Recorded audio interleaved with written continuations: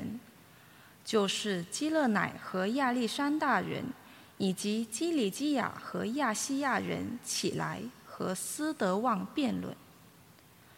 但是他们抵挡不住他的智慧，因为他藉圣神说话。于是他们便怂恿一些人说：我们听见他说亵渎梅瑟和天主的话。这样他们煽动了民众、长老和经师，一同前来捉住了他，把他带到公议会。他们并设下假见证，说：这个人不断地说反对圣地和法律的话，因为我们曾听见他说过，这个纳匝肋人耶稣要毁灭这个地方，并要改革梅瑟传给我们的规例。所有坐在公议会的人都注视他，看见他的面容好像天使一样。这是上主的圣言。遵行上主法律的人是有福的。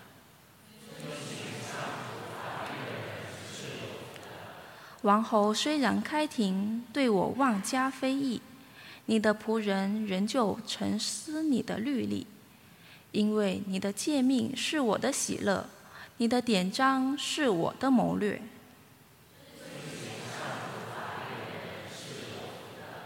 我供认了我的行径，你就垂听了我。求你教导我你的规程，使我明了你诫命的途径，沉思你奇妙的工程。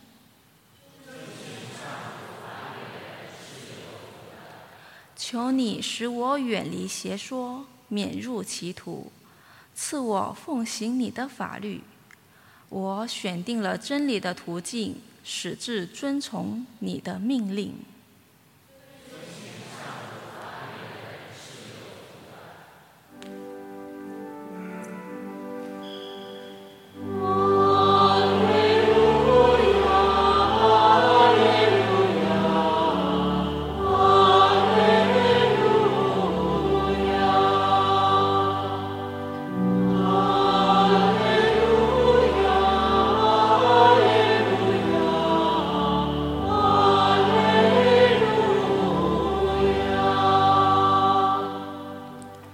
人不当靠饼生活，也要靠天主所说的每句话。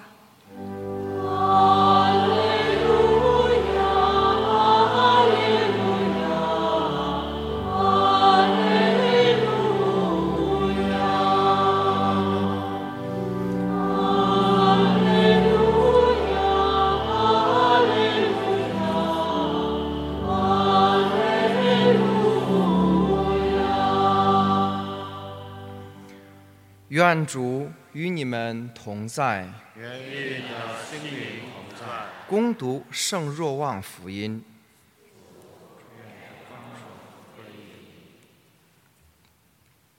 第二天，留在海对岸的群众看见只有一只小船留在那里，便知道耶稣没有同他的门徒一起上船，只有他的门徒走了。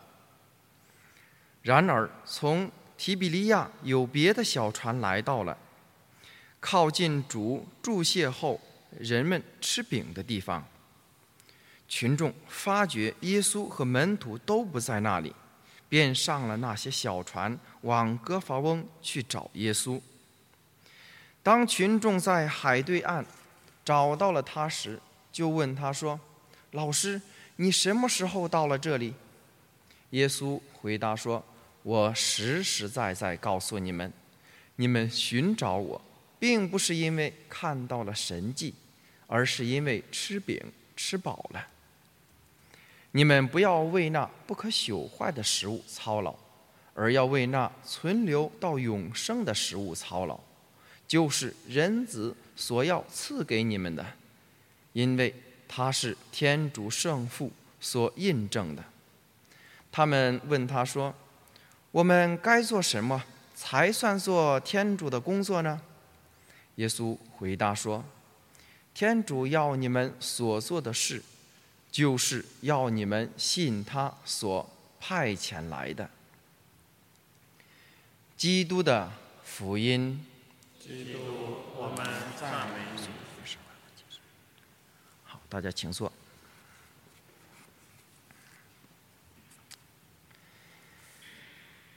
今天的福音呢，非常的耐人寻味。它讲述的是群众在找耶稣，有一帮子群众去到一个地方叫提比利亚找耶稣。去了以后呢，发现只有一只小船在那里。他们猜想到了，只有一只小船太少了，像耶稣这样的人物不可能只有形单影只的一只船。所以他们猜想肯定已经到了其他地方，然后看的有其他的船来了，那么好，他们要坐上那些船去寻找耶稣。当他们来到耶稣跟前，他们还不曾说话的时候，耶稣怎么样？耶稣说：你们找我，寻找我，为了什么呀？都不需要他们回答，直接把事情点破了。你们找我，不是因为神迹，不是因为其他的，是因为你们吃饼吃饱了。这句话非常耐人寻味。就想到很多时候我们当中的很多人，很多教友，当然做的已经非常好了，至少他知道临时抱佛脚，他知道自己在有困难的时候，在有生活不顺的时候，他去找天主，当然已经很好了。就像这些群众一样，他们去寻找耶稣错了吗？没有。但是呢，耶稣是一个精益求精的人，尤其是在哪一方面呢？在我们的信德方面。耶稣不计较我们犯了多少罪，不计较我们犯了多少错误。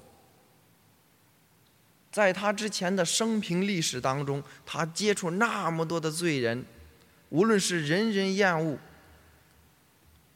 的税吏，还是那些玷污自己不把自己做人的那些妇女，还有哪些人等等等等，他们无论犯了多大的罪，耶稣永远是要维护着他们，说因为他们都是天主的儿女，所以他们犯错误天主允许，但是唯有在信德上，天主揉不得一点的沙子，来不得一点的虚假在他跟前。他能看到这些群众来到他跟前，没有其他的原因，是因为他们想吃饼。耶稣点得很对，就想到好多时候我们当中的好些人也是这个样子，来到堂那边，那么好，为什么来到这里？因为我来到这里感觉很舒适，我来到这里可能我实现一些我的人生价值，在这里，总之我待得很舒服，所以我来到这里。无论是什么原因，我是在这里工作，我是在这里休息，我是在这里娱乐，是因为我们吃饼吃饱了，因为我们生活肉身在这里过舒服了。很多时候当然不是指所有的人，当然这样已经非常好了，但是为耶稣来说还不够，还不够。我们需要继续努力。如何去努力？朝着哪一个方面去努力？所以这些寻找耶稣的群众就问了，说我们该做什么呀，才算做天主的工作呢？就好比我们也是一样，我们来到教堂里工作，打扫卫生，服务，陪伴神父不是已经很好了吗？这不是天主的工作吗？耶稣讲什么？这是不是天主的工作？耶稣没有说我们人可以靠我们的力量去做的一些事情，而是灵性的工作。是什么？信德。耶稣说，天主要你们做的事，就是要你们信他所派遣来的那一位。谁呀？耶稣基督。是要我们相信他派遣来的，也就是我们需要在信德上越来越去信赖天主，而不单单是为这个世俗的有形可见的圣殿去服务。我们需要更进一步，叫滑到深处去，把我们的信仰活到我们生命里边去。这是我们作为基督徒，所有跟随基督的人应该精益求精的一点，也是耶稣今天在福音当中2000年以来，他自从他降生以来，要求我们每一位追随基督的人应该要做努力的方向，因为那是我们人生的唯一目的，唯一的终点，没有其他的，其他的所有的事物只是在帮助我们，相帮我们可以在灵性上有所成长。外在的工作，外在的服务不能证明我们的信德足够强大，不能证明我们对天主的信赖足够深、足够远、足够强。很多时候听到有教友讲，神父啊，我带着孩子，我带着我的家人来圣堂里面，我给他们讲，你们一定要进堂，不进堂天主不降福，或是说你们要进堂，进了堂天主就会怎样去降福你，就会保佑我们的平安。这就是吃饼吃饱了啊，在天主这里在寻求奇迹，在我不可预测的方面，那么好，我要让天主来替我完成，帮我完成，天主也许就成了我们生活的一个奴隶，或是我们的工人，我们的雇佣工。错了，来到圣堂是为了提升我们自身和天主的关系，提升我们对他的信赖的程度，而不是来这里不断地向天主求啊要啊，求了要了，很多时候天主好像没有直接给显神迹，怎么样又开始抱怨。这不应该是我们一个追随耶稣基督的人应该有的态度，不应该是我们信仰中心的组成部分。我们要净化我们的信仰，时常活在感恩当中，我们的信仰整体的生活只为了光荣天主，而后救得灵魂，所以我们要记着，永远要记着一句话，就是我们要理问答的第一问是什么？你为什么生在世上？每一位基督徒小孩子被要理问答，第一问就是你为什么生在世上？无论懂与不懂，一定要记着，为恭敬天主，救自己的灵魂。